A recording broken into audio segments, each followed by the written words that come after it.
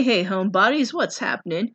It's your girl Rachel Presser, the Toad Lady, and today we're going to be talking all about the history of vaunted home goods chain Crate and Barrel.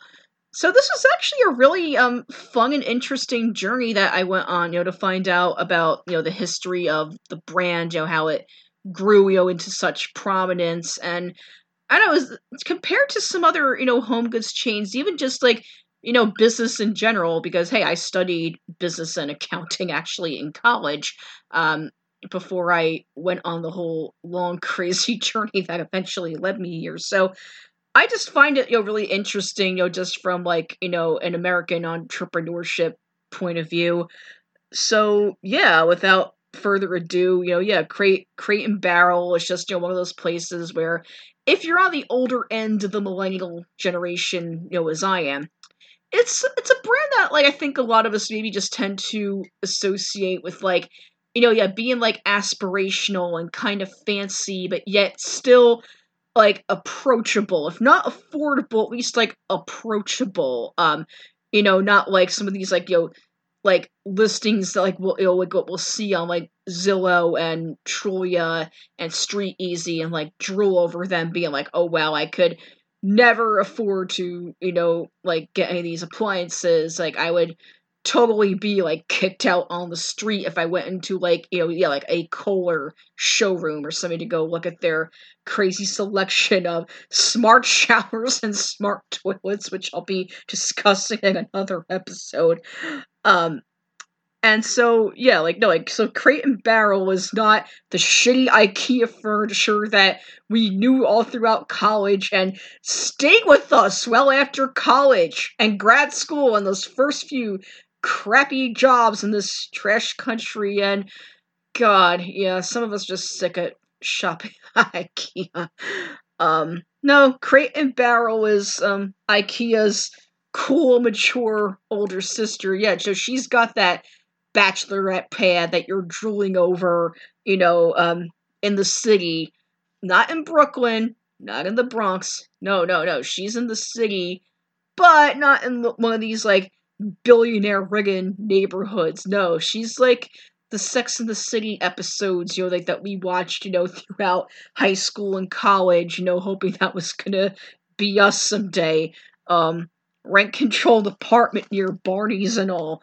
Actually, wait, I think at the time of this recording, like, Barney's is actually closing. That's kind of sad. It's just gonna become another fucking Chase Bank, the last thing we need in this place. Anyway, back to Crate and Barrel. So, yeah, Crate and Barrel, yeah, doesn't grok with, those shitty bookcases that have, like, that piece of, like, corkboard in the back where you can see the crease lines, or, like, thinking of all the IKEA tables I've owned over the years, like, oh no, their tables they don't get what I call pimples that just appear over time, except these pimples don't frickin' pop and go away. Um, no, they don't get those like nicks on the corners. Oh no, no, Crate and Barrel is synonymous with quality. It doesn't have that like, really like shady label about how it's designed in Sweden but made in China or some other country with a not so great labor rights record. And no, no, it's not like that. No, you're gonna pay $15 for that single plate, and you're gonna like it because it was made in Italy, and it's gonna like last you through a nuclear fallout.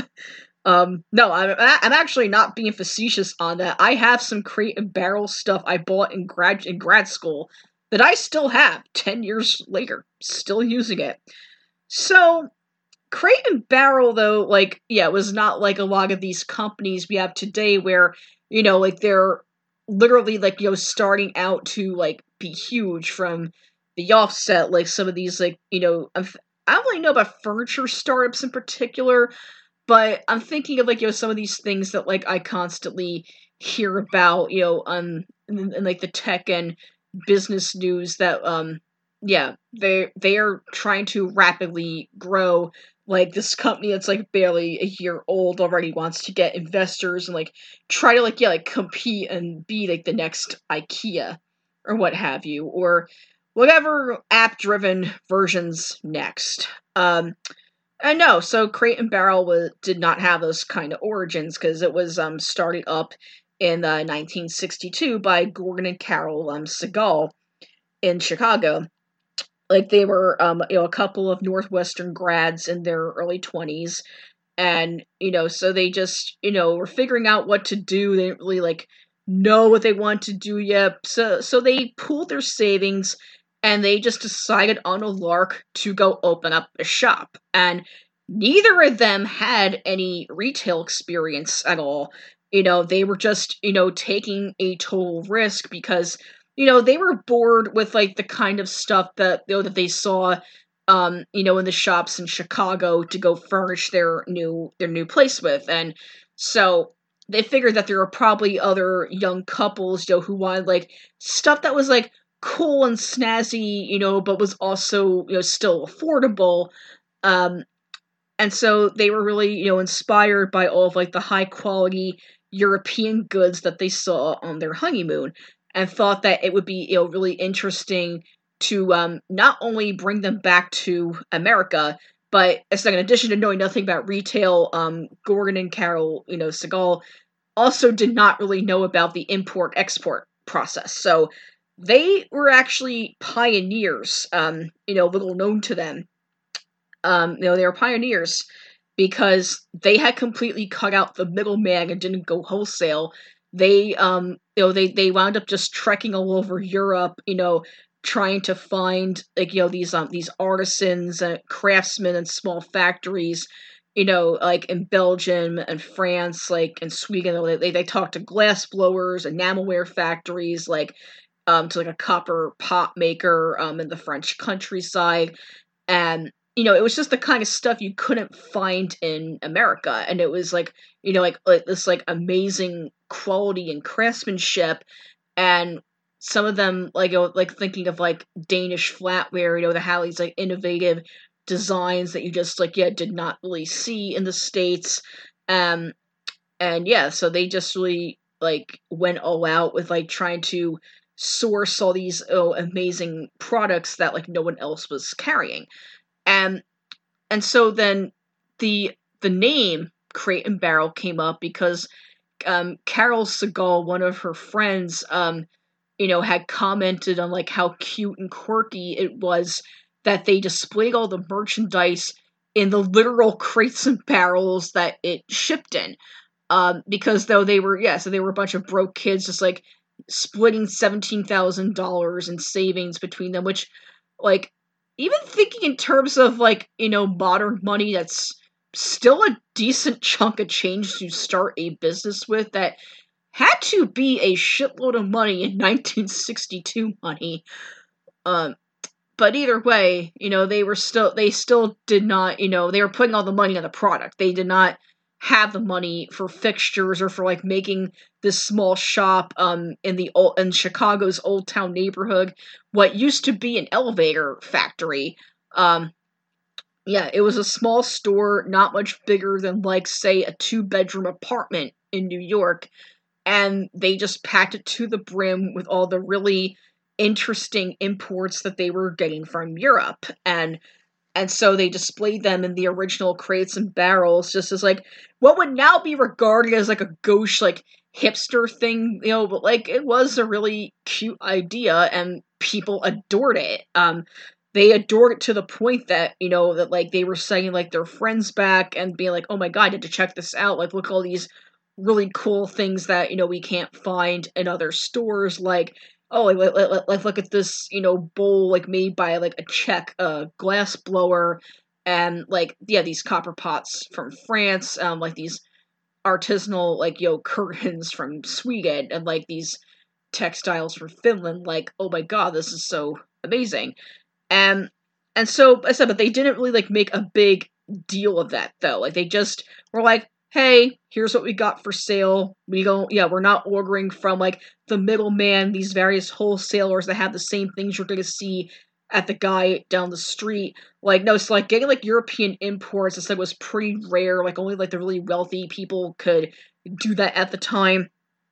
And so so as the brand continued to evolve, um so like yes, like Gordon Segal was like doing like some door-to-door charity solicitations for an organization in the neighborhood in Wilmette, Illinois, a suburb of Chicago. And so then that was actually how he got the idea to start selling furniture, because he was looking, like at people's not apartments, I mean houses, and just being all like, wow, like they have these like gorgeous houses, they have nice cars, these people, got good jobs, successful businesses, but yet their furniture is so boring. Like, don't they want like interesting, expensive furniture to go show off? And so that was what led them to opening more stores in the Chicagoland area. And so then what really made it though, like, happen, what really made this happen wasn't just the fact that he saw an opportunity and capitalized on it, but taking, like note of what the European vendors were doing. The Segals just like really put like a lot of theatrical work into the displays, because they just saw how much, like labor and love went into like these artistic vendor displays in Paris and Milan, and like these like random towns in Scandinavia. And we're just like, yeah, you make it a whole experience. It's not just like, oh, like I have to go, like nowadays you would like be like, okay, I have to go stop, in a Pottery Barn, to go get like a dish towel as a gift or something like specific like that. Like, no, like this was like a place where you come to have an experience and see what you can find. And so that was like what set Crate and Barrel apart, from other home goods shops in the Chicagoland area. And then once like the furniture business began to really take off, like their theatrical displays got like all this attention and like immersion, that was really like what like kickstarted Crate and Barrel, to go national and then eventually international. And so so in 1967 was actually when they started doing the catalogs, before they began, moving on to, like actually becoming a chain. But what's interesting is that the company's still privately owned. As I said, so it wasn't like the whole like, oh my god, we got to go chase that venture capital and go get like gobbled up like you would see with a lot of would-be chains today. Like, no, the Segals just were about very much, like keep staying true to the customer, to the image that they built, and like making sure that their product mix was always like different from the competition and stayed true to those like European import roots. And what's interesting is that they have such an international presence, yet they have no stores in Europe. They're all in America, a few in Canada, a few in Latin America, couple in Asian countries, but none in Europe, even though all the products are from Europe. And so Gordon Segal eventually retired from his own company. I believe it was in like the mid to late aughts. Can't quite remember off the top of my head. But yeah, he eventually retired from his own company, but it's still like, just owned privately. Like they didn't seek to like become like, like a behemoth that could compete with IKEA. And they're still selling, like innovative products and like high quality stuff from Europe that really stands out to people, and they just associate it, with having, like more prestigious home goods than you would get at like IKEA or Target, but still like somewhat attainable, unless it's the furniture. That furniture is still unattainable, and no, I don't have a wish list full of it at all. No, you're lying. No, I don't have that Crate and Barrel bed I can't wait to buy if I ever upgrade apartments. Yeah. Should I drop my wishlist link? um, so, yeah, it's been really interesting reading up on the history of Crate and Barrel. I really enjoyed learning about it from a, business point of view, too.